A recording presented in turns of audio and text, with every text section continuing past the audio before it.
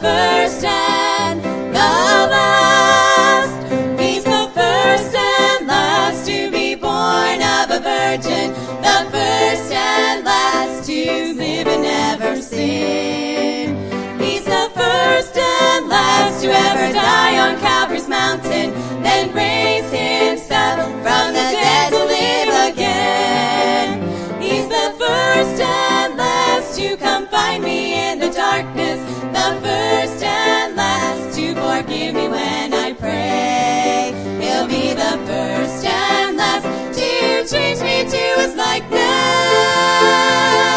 and the first and last to carry me away.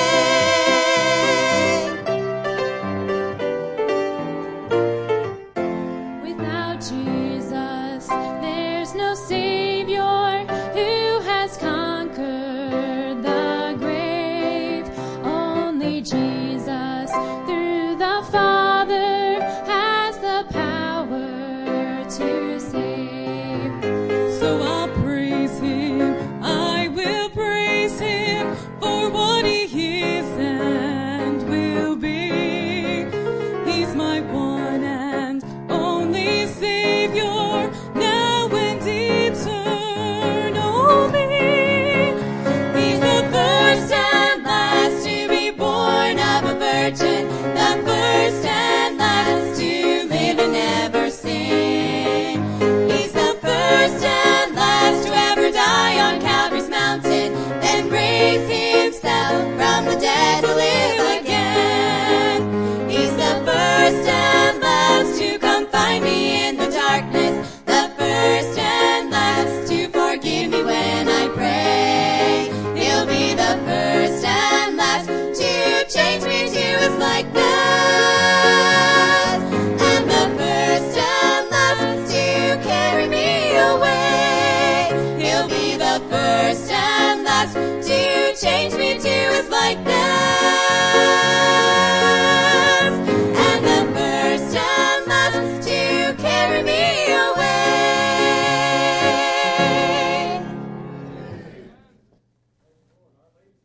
Sing for us, and our ladies are going to come sing for us here now. And again, as soon as they're done, Brother Moon's going to come preach for us. And again, I hope you haven't forgot about that chainsaw. There's a couple teenagers running around last night during the youth activity going, and they couldn't forget about it, and I don't think we have either. What a great message that was last night. We're looking forward to the message this evening. Brother Moon, you come as soon as the ladies are done. Thank you, preacher.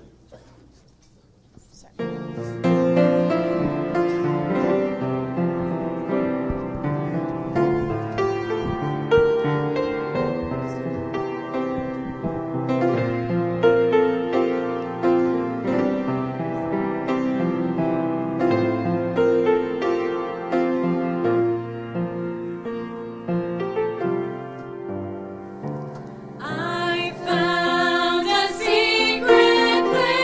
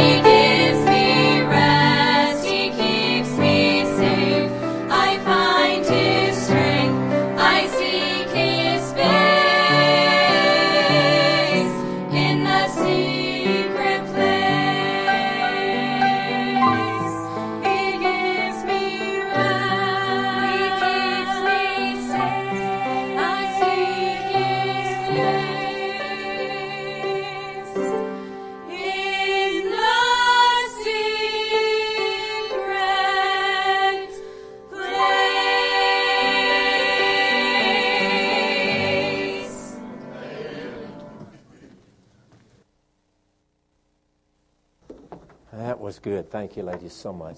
Music's just been great. You know, usually when a guest speaker comes, a lot of times they have a table set up outside and they sell different things at the table. I will have one set up after church. Brother Keith and I have put together a CD. It's called... Why are you laughing? And I mean, it's called Brighten Your Day with Keith and Ricky. And it's a fabulous CD. It's worth every dime you pay for it. And but I'll tell you, we don't sell them for $15. Ours are $50 a CD. You say, why are they so expensive? Because they're very rare. Something rare costs a lot of money. So we will have that table set up, I'm sure, out there if we can get it. Can you make sure, Brother Keith, that gets taken care of and our CD gets out? I know you haven't told anybody. It's been a secret, and we'll spring it on them tonight. But anyway, somebody told me that about Brother Keith singing. Here's what they said. They said, God loves a cheerful noise. You know, it's just noise, a cheerful noise. And but he does make a joyful is what the Bible says, joyful noise. And he does make a joyful noise is what I've heard. I don't know. I've always tried to stay away from when he was really singing. But God's been good. It's good to see you back. Did you go to that beard to go hunting or something? Pardon me? You did? Okay, good. Did you kill anything? No, I didn't. Okay, I can see why. Anyway, but God sure is good. See, I don't care what y'all say about Keith. It's probably true. All right? But if you have your Bibles, open them with me, if you would, to the book of Acts, chapter number 27. Acts chapter 27. Brother Josh, that's in the New Testament, right after the Gospels. The Gospels are Matthew, Mark, Luke, and John, so it's right after John, okay? Just want to make sure you... I hate to see a guy like that over there. He's a college graduate over there flipping over in the Old Testament. Finally, you see him over there in the index trying to figure out where in the world Acts is at. Don't laugh. I've had to do that a few times. So have you. That's why you're laughing. And so anyway. All right. Anyway, God sure is good. When I was at Roanoke, they had the competition between the children where they'd go to these, the kids, I forgot what it was called, but the kids would do, it was like they had sword drills at it, they had preaching, they had all kind of stuff, and Bible memory stuff, and they'd have books of the Bible. And those kids, and Hoover said the books of the Bible without leaving any out, the fastest that was understandable would win. And those kids would go through it, and they're like, Genesis, and it'd be Revelation. I'm like, wow, somewhere in there, they must have got them all right. I couldn't even keep up with them. Unbelievable. I'm thinking, okay, I'm still back there. I never even got to Haggai, and they're already in Revelation. You know what I'm saying? Unbelievable. But I tell you what, God sure is good. And that was an exciting time, and I'm sure glad the kids learned those things. I wish I'd learned them when I was their age. Wouldn't have been near as much trouble. Acts chapter 27. If you would please turn with me. There, Acts chapter. I'm going to read a few verses. I'm not going to read it all. Starting in verse number 9 is where we're going to start. If you don't mind, if you would, out of respect and honor for God's word, would you stand with me? If you're physically able, if you're not, then you please remain seated. We totally understand. I totally understand. Notice verse 9. And when much time was spent and when selling was now dangerous, because the fast was now already past, Paul admonished them and said unto them, Sirs, I perceive that this voyage will be with hurt and much damage, not only of the lading and ship, but also of our lives. Nevertheless, the centurion believed the master and the ship owner more than those things which were spoken by Paul. And because the haven was not commodious to winter in, the most part advised to depart thence also, if by any means they might attain to Phoenicia and there to a winter, which is a haven of Crete, and lieth toward the south, west, and northwest. Now, this Euroclydon was a tempestuous storm that came up, and they're out. I'm going to skip over a few verses for sake of time. And as they're out on the water here, this storm comes up called Euroclydon, and the ship is caught, verse 15, and when the ship was caught and could not bear up into the wind, we let her drive. And running under a certain island, which is called Clauda, we had much work to come by the boat, which when they had taken up, they used helps, undergirding the ship and fearing lest they should fall into the quicksands, strike sail, and so were driven. And we being exceedingly tossed with a tempest, the next day they lightened the ship. And the third day we cast out with our own hands the tackling of the ship. And when neither sun nor stars in many days appeared, no small tempest lay on us, all hope that we should be saved was taken away. Well, that'd be a sad place to be, wouldn't it? All hope was taken away.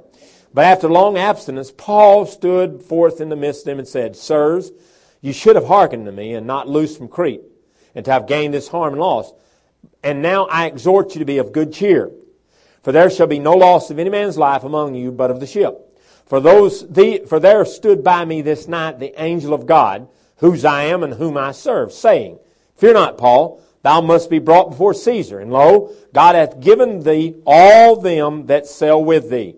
Wherefore, sirs, be of good cheer, for I believe God, that it shall be even as it was told me. And we're going to stop there, and then I'll use the rest of the story. But I want you to notice that our text verse is found in that verse number 25. Wherefore, sirs, be of good cheer, for I believe God, that it shall be even as was told me. And let's pray. Father, help us tonight. Take the thoughts and use them to bring honor and glory to your name. Stir our hearts. God, convict me and convince me of things I need to change, and help me at the invitation time to make the changes I need to, Lord. And I pray for each person in this room. Lord, as we try to come and preach the Word of God, it'll only be done if your Holy Spirit takes control.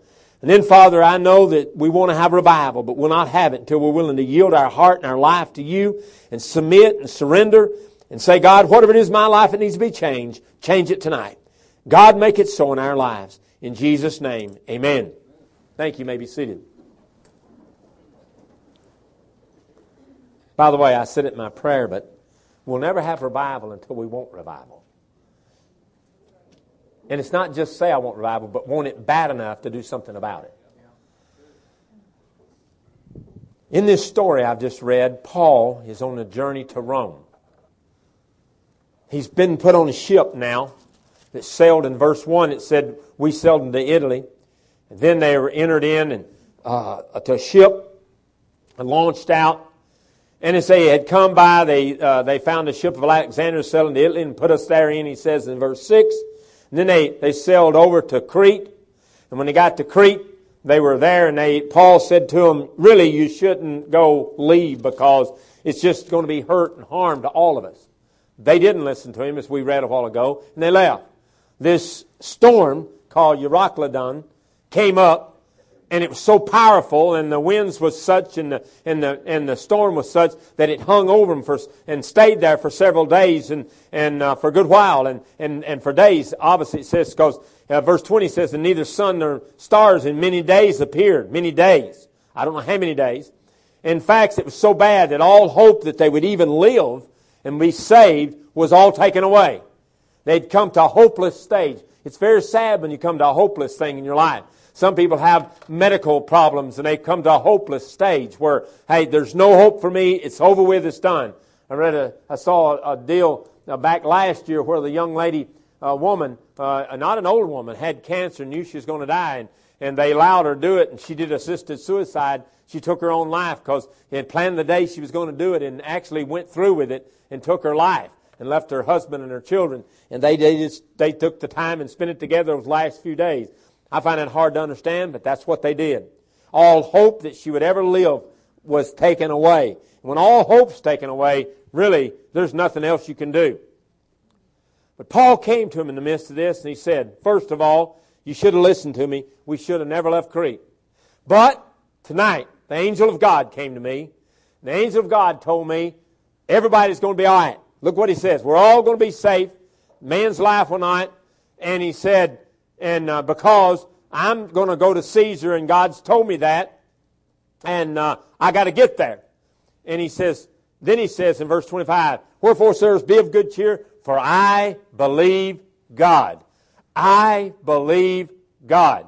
Then, the Bible says that as it went on, they cast upon a certain island, stayed there for a while, or was going to stay there. They saw an island, and then they sounded out, and it was 20 fathoms, and then 15, and then fearing lest the ship would be broken on the rocks, they cast out 4 anchors. Now the Bible says, and then some of the shipmen were going to leave and flee the ship. And the Bible says that as they did, they said, you better not do that. Paul said, except you abide in the ship, you cannot be saved. So they cut the ropes of the boat they were going to go down in and let her fall. And then Paul said to them, look, y'all, you've fasted. You've done without long enough. There's food here. Let's eat. And they ate. When they got done, the Bible says this. It said, then were they all of good cheer, verse 36, and they also took some meat. And there was 276, 203 scored, 16 souls, 276 of them in the ship.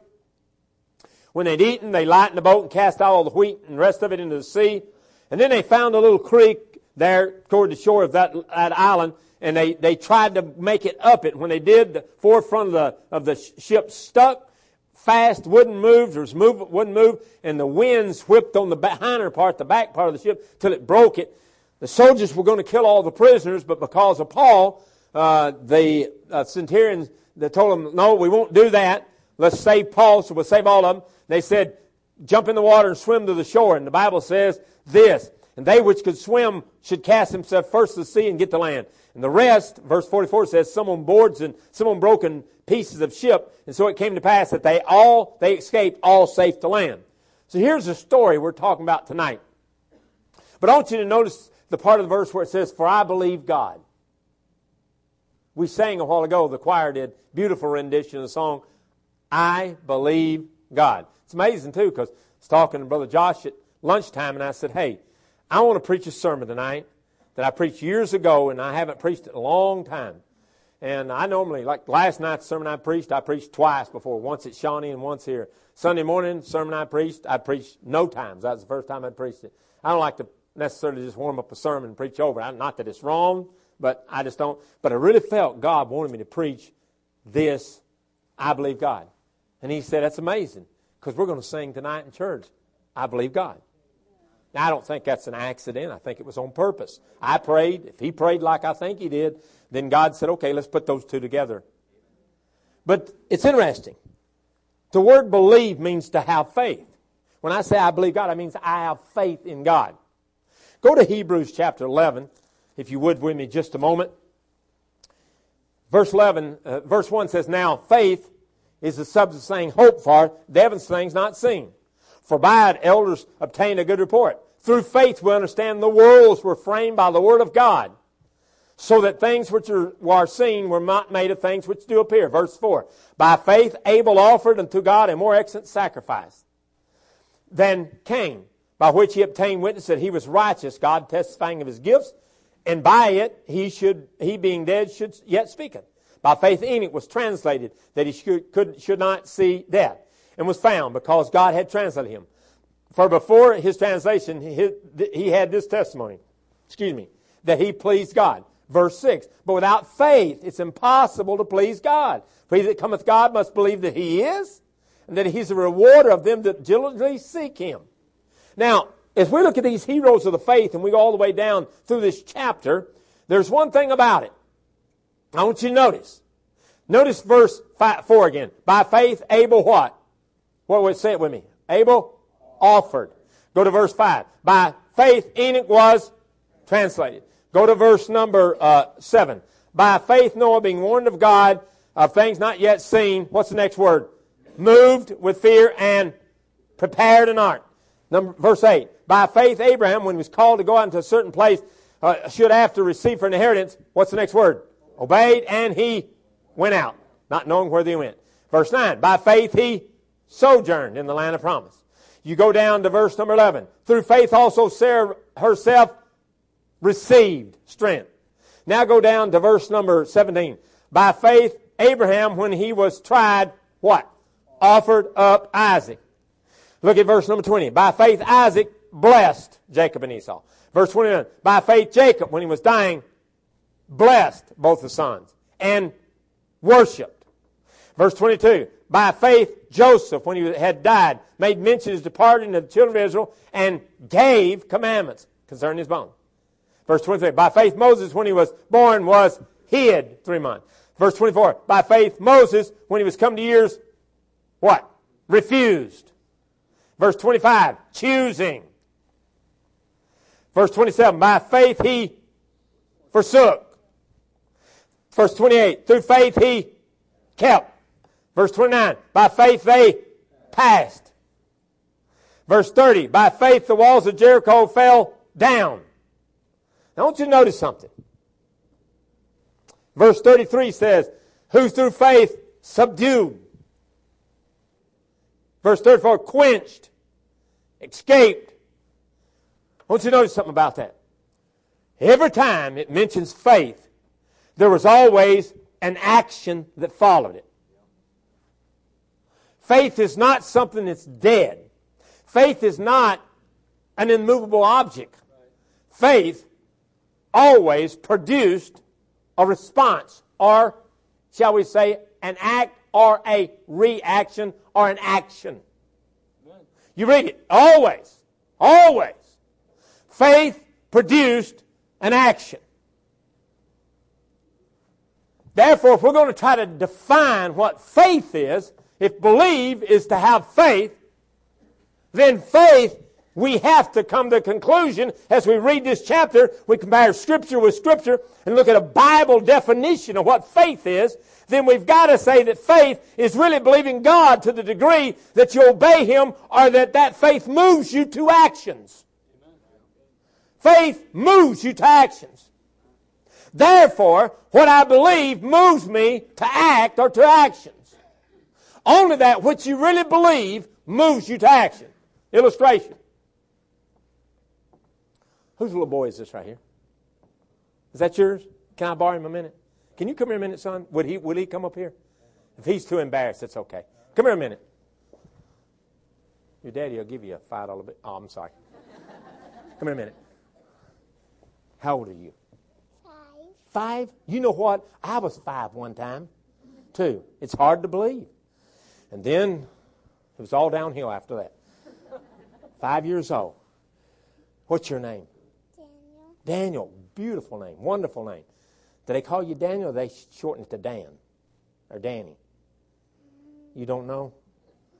They just say, hey, you, come here, don't they? Something like that? Yeah, that's what I figured. Yeah, well, I was treated the same way. I'll stop there before I get in trouble with his parents and they shoot me after church. But Daniel, now, are the parents here? Okay. If Daniel, it wouldn't matter if he was his parents or not, but especially if he's his parents.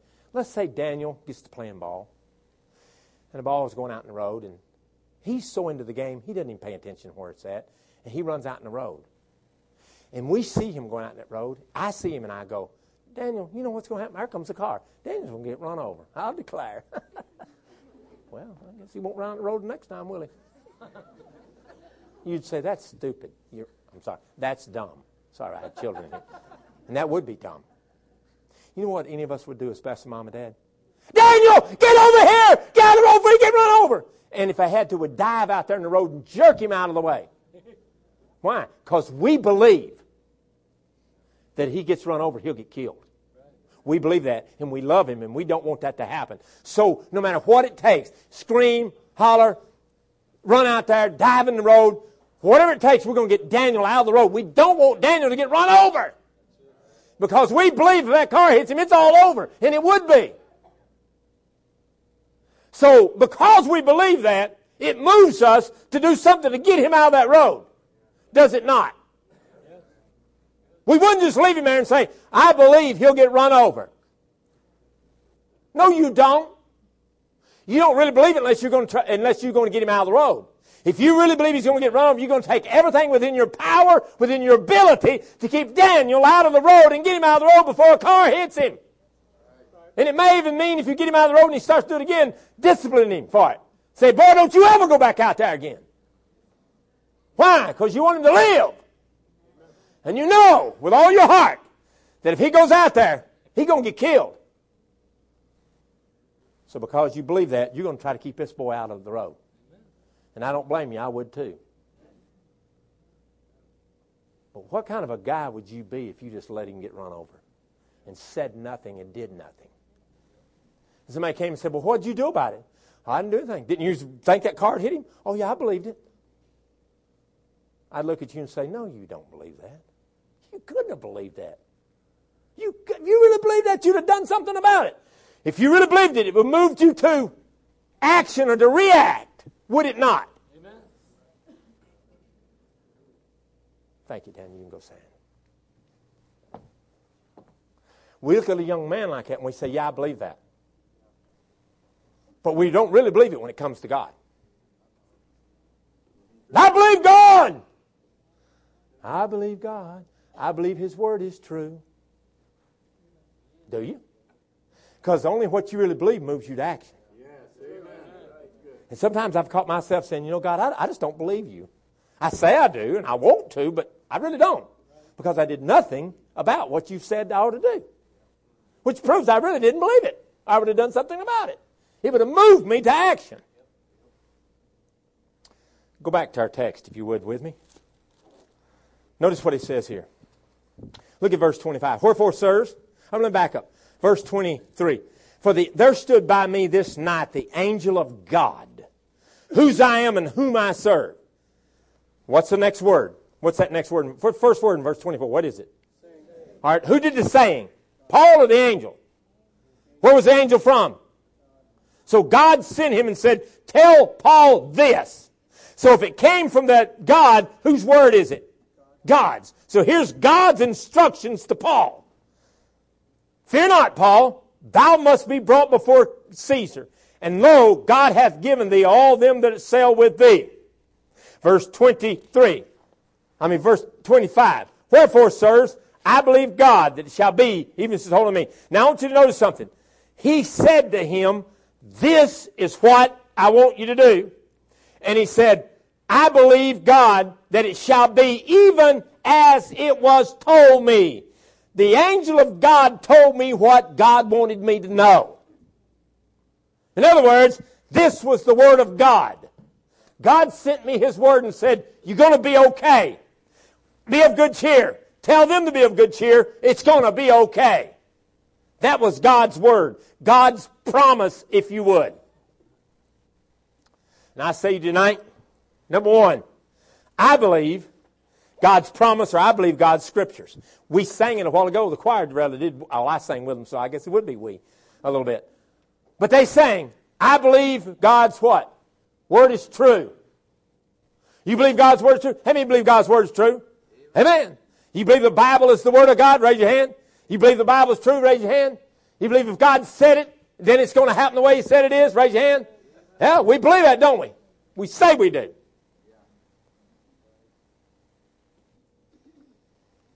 But yet something comes up and we go, well, I just don't know if I can do that or not. I know God wants me to, but I just don't know if I can do that or not. Okay. Is that what God wants you to do? Is that what God said to do? For example, God says you're to live clean and pure. And we say, well, you don't understand. My job won't let me live the way y'all live. Oh, so you don't believe God's word's true, do you? How about this verse? And by the way, here's the deal on it. The deal is simply this. You know, sometimes we say we believe God, but we really don't. We say, I believe God. I believe God's word is true, but we really don't. So what we ought to do is just take God's word. If we don't believe it, here's what I tell you how you can get out of trouble. If you really don't believe it, just tear it out of the Bible and don't have it in there no more, and then it won't bother you. So let's say, I can do all things through Christ, which strengthened me. What is that? That's Philippians. Let me find Philippians 4:13. Okay, good. I don't believe it's true anyway. Why even keep it in the Bible? You don't believe it anyway, why keep it in there? Well, I believe that God said, I will never leave thee nor forsake thee. You don't understand. I'm all alone. There's nobody ever helped me. There's nobody with me. I feel all alone. I feel like I cannot accomplish anything for God. Let's go to Hebrews chapter 13. Just a second. There it is. 13:5. It says, I will never leave thee. Hebrews 13, the last part of verse 5. I will never leave thee nor forsake thee. We don't need that neither. Just throw it away. I mean, after all, if you don't believe it, it's not going to move you to action. Why even keep it in your Bible? Just rip it out, tear it out, and then when you get to that part of the Bible, you don't have to worry about it anymore. Go ye therefore and teach all nations, baptize in the name of the Father, Son, and Holy Ghost. When's the last time you witnessed somebody? Well, I don't know that works anymore. Okay. Doesn't work. Oh, there it is. We don't need that one. Get the whole page. Just take the ones around it too. I don't believe it's God's Word. I say I believe God's Word's true. I believe God keeps His promises. I believe what God says. But yet, I don't really believe what God says. I just say I believe what God says. It really doesn't move me to action. And only that which you really believe moves you to action. So if you're not going to do it, obviously there's no sense in having it in your Bible, because it just makes you have to read something that you really don't believe anyway. I'm going to have people I've talked to say, well, I know that's what y'all say, but I'm not sure I believe that. Or what is it you don't believe? Okay, then let's go to that section of the Bible and let's just tear it out. After all, you don't believe it. We'll talk about, I've heard people say this, well, I know y'all say you're supposed to be separated, but I don't believe that. I haven't been convicted yet. Okay? 2 Corinthians, 1 Corinthians, chapter number 6, verse 17. No sense in keeping it in the Bible. Don't believe it anyway. It doesn't convict you. Why put it in there? See, what we got to do is we got to get this Bible down to the size where we really believe it. I mean, we could take the Old Testament and tear about half of it out, because after all, that doesn't apply to me anyway. I'm not under the law, preacher. I've heard it all. What we say is, I really don't believe the Bible. I believe His Word is true. Every promise? No, I don't. I don't believe every promise. If I do, I don't act like it. See, this is where the rubber hits the road. What do you really believe? And some of you, you're saying, I don't think you ought to tear it out of the Bible. I think you ought to live it then.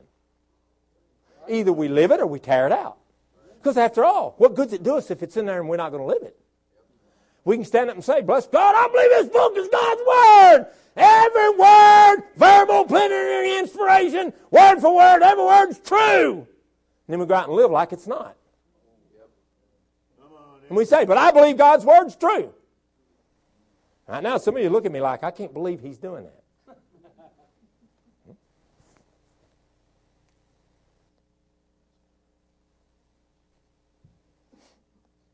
Be ye holy, even as I am holy. Oh, yeah, but doesn't have anything to do with me. Let's find that one. 1 Peter, chapter number 6, chapter number 1, verse 16. So, I don't believe you ought to be holy. That doesn't apply to me. That was back in their day. I don't know. I just thought every one of it was. You see, some of you right now, you're bothered by it. Because you didn't see me take my Bible and put it down here and pick up this book that looks like a Bible, which is nothing but pages of empty with nothing on them. And so you were bothered.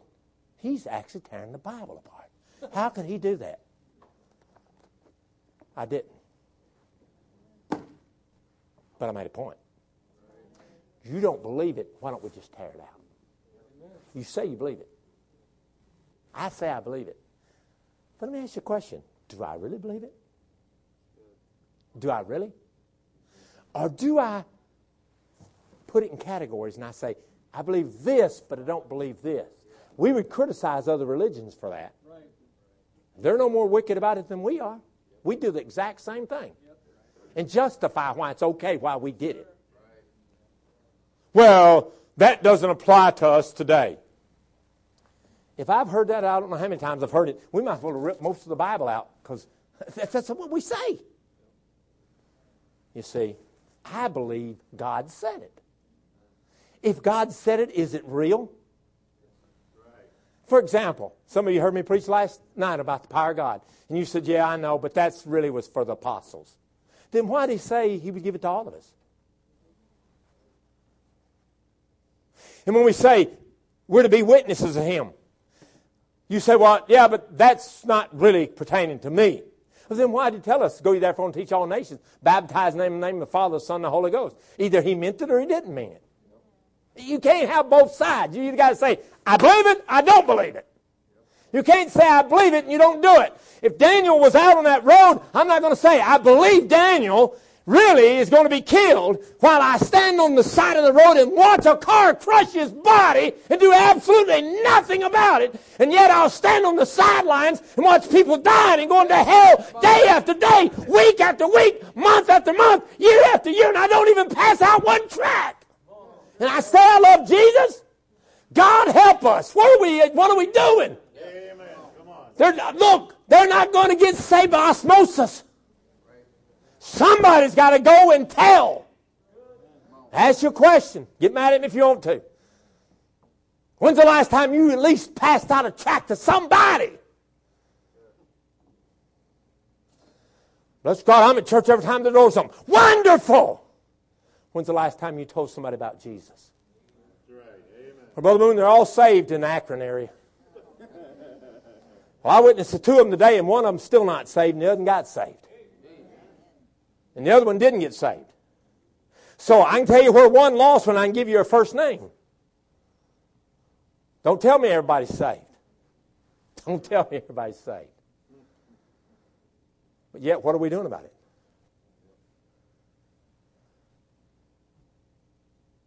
People say, well, I believe somebody ought to go. For example, there'll be people come to this church, and if you didn't have a bus route, they'll say, well, Scott, I don't know why they shut a bus route down. I can't go to church that doesn't have a bus ministry. Wonderful.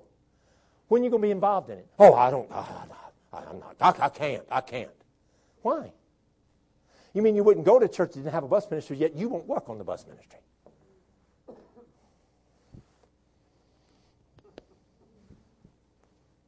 Sir, 2 and 2 don't make 4. If you're that burdened about it and wouldn't go to church because they didn't have it, you think in God's dear name you'd be in the middle of it trying to help build that bus route. Brother Moon, I cannot go to church where they don't do so-and-so. Are you doing anything about it? Well, no, I just can't go there if they don't. Well, you don't really believe that. That's just an excuse you make to pacify and satisfy your desire to do what you want to do. You don't really believe that. Because that which you really believe moves you to action. We all agreed to that at the very beginning. You go back to Hebrews chapter 1, it moved them to action. What has your faith moved you to? You can't say you believe it and do nothing about it. I believe hell's hot. I believe people die without Christ are going there. Won't do anything. They run these buses and spend all Sunday afternoon running buses and picking up boys and girls, bringing them in. Those bus kids don't do anything but dirty up the bathrooms and tear stuff up. And I don't know why we bring them in. Because there is a real hell and a real devil who wants to take them to hell. That's why we do it.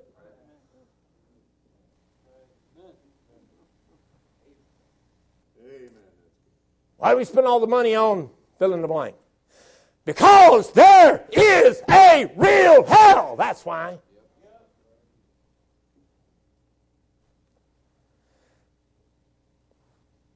I believe God's promises are true.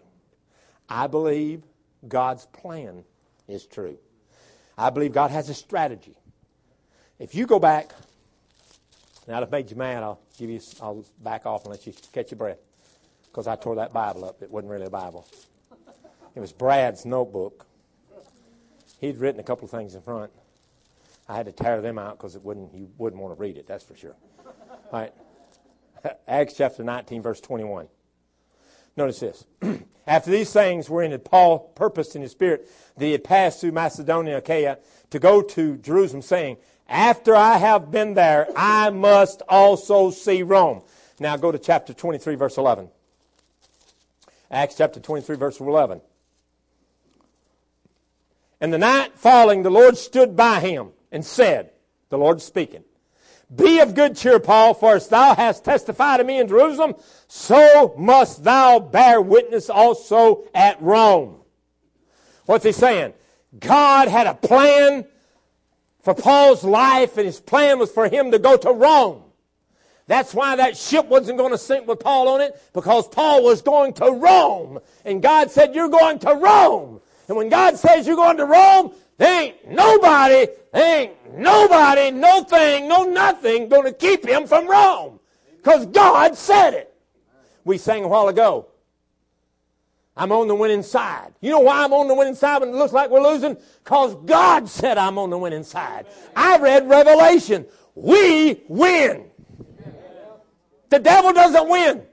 It may look like he's winning now, but the final page hadn't been written yet. The final chapter hasn't been lived out yet. We are on the winning side. And we're going to win. That's why you can be excited and happy. I win.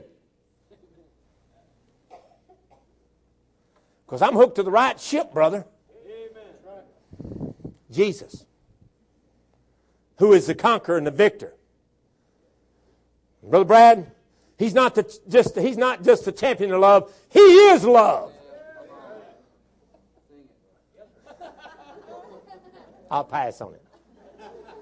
Jesus never had a battle with the love. And the devil was fighting him and said, who's going to win? No, he was love. God is love. He wins.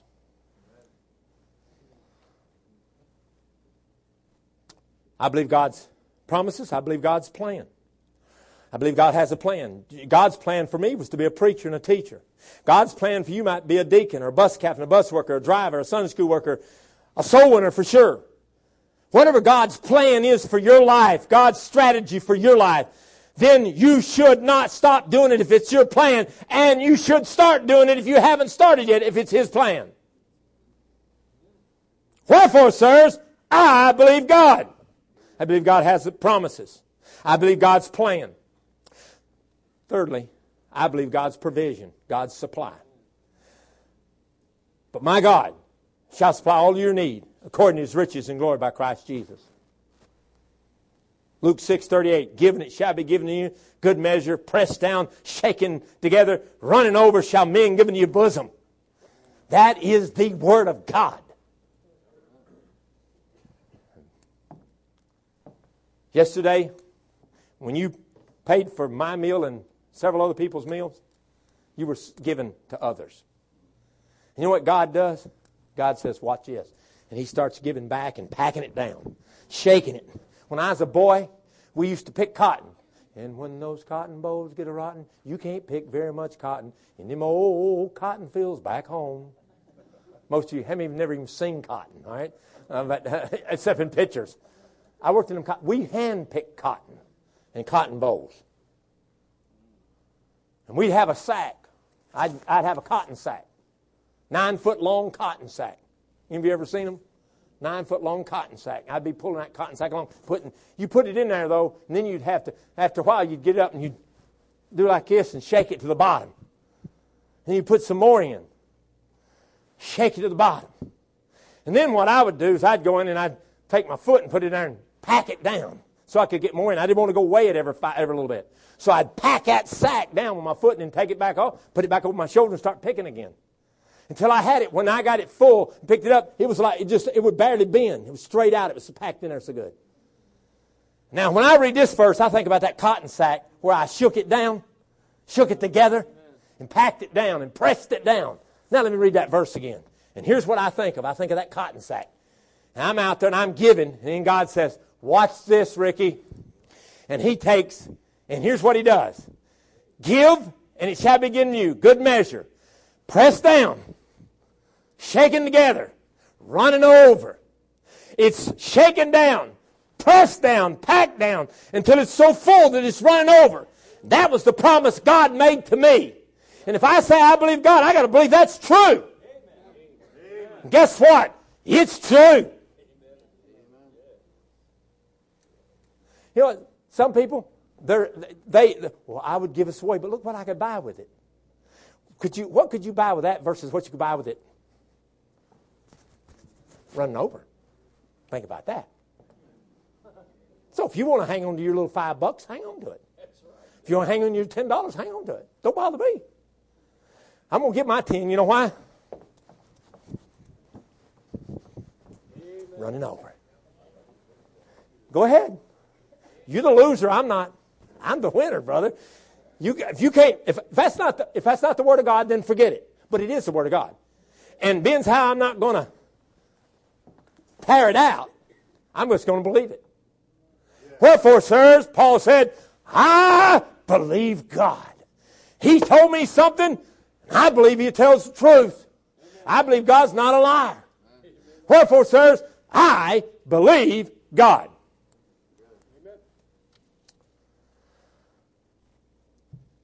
I believe God's supply. He supplied their food, their everything they needed there. He supplied them another thing that I believe too. I believe in God's protection and His security. Look what happened, verse 39. I'm sorry, verse 30. Yeah, 39. And when it was day, they knew not the land, but they discovered a certain creek with a shore, into which they were minded, if it were possible, to thrust in the ship.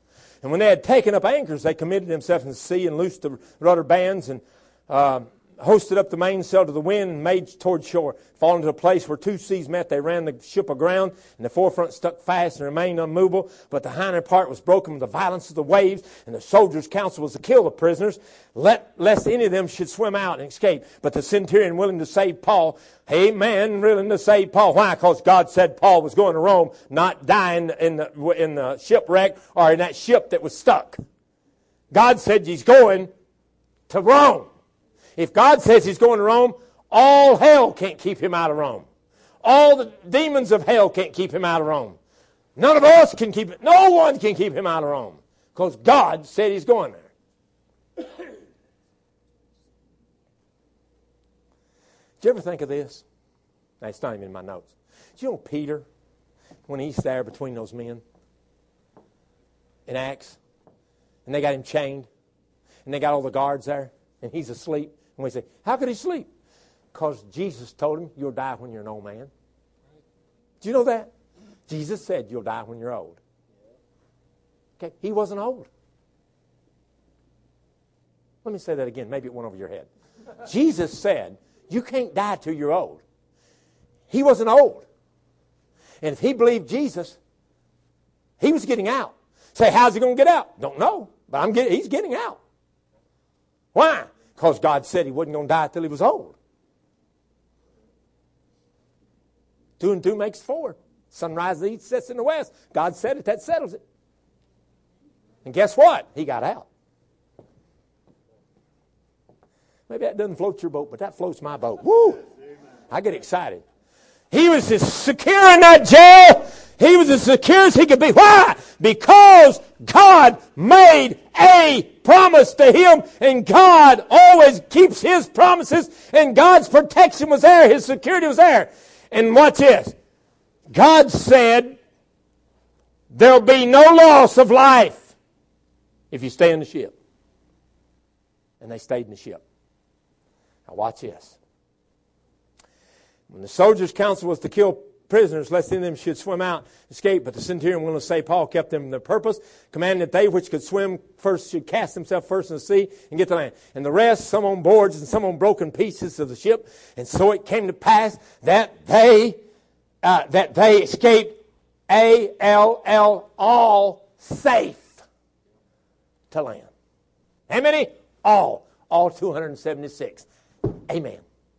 Not 275, not 274, but 276 made it to shore because God said they were going to shore.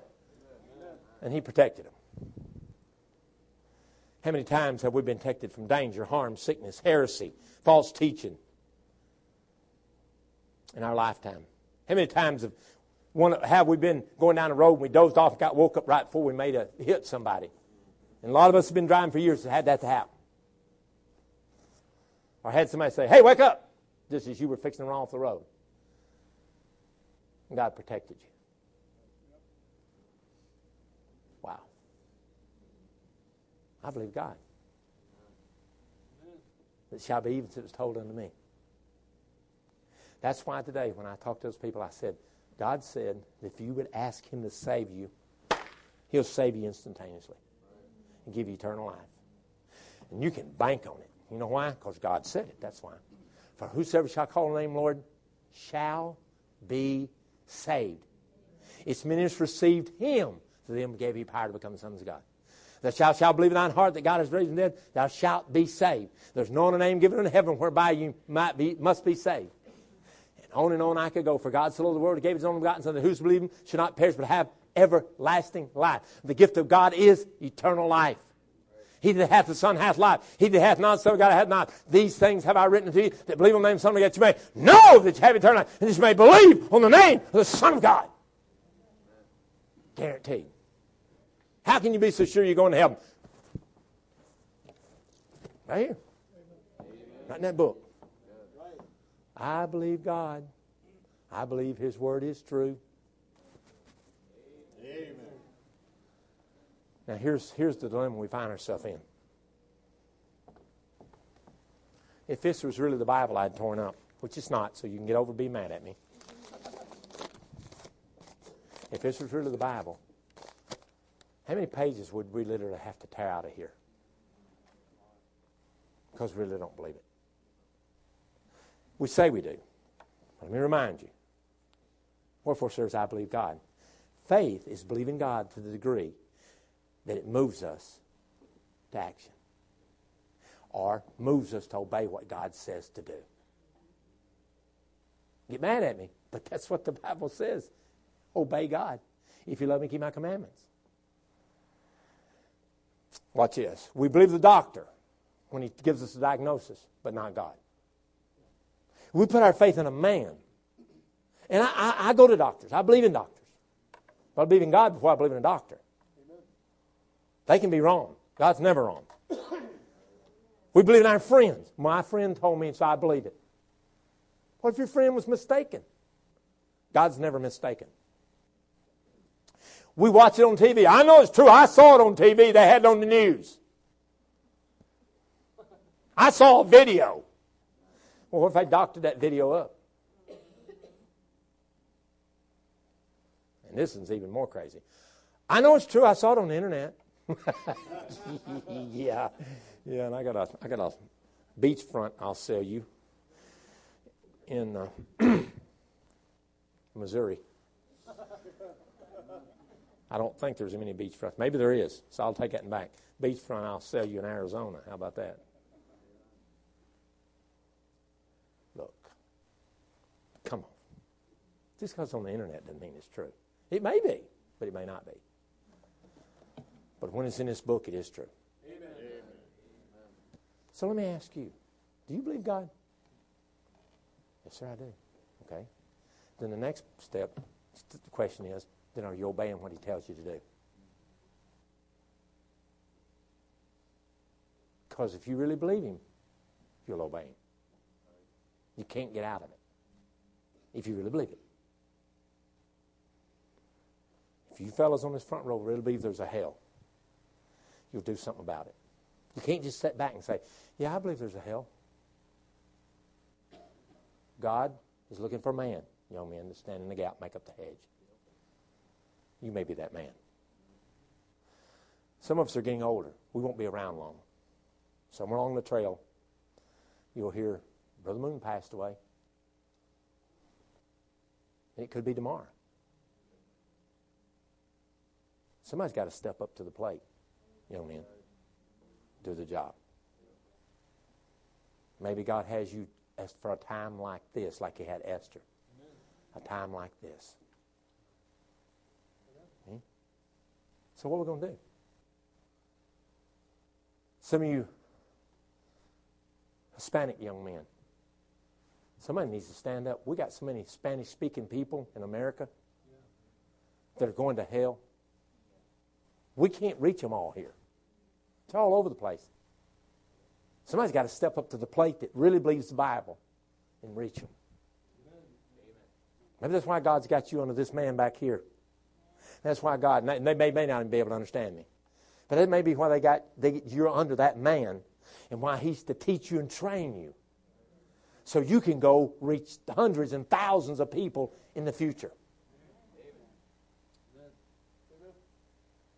I believe God. I believe God. Paul said, wherefore, sirs, I believe God. That it shall be even as it was told unto me. Who was doing the telling? The angel. Who sent him? God. So whose message was it? God's. How do we know what God's message is? I'm glad you asked. I got it right here in my hand. Here's the message. Do you believe God? And if you don't, why don't you believe him? Why would you just discount what he says? Our heads are bowed and our eyes are closed.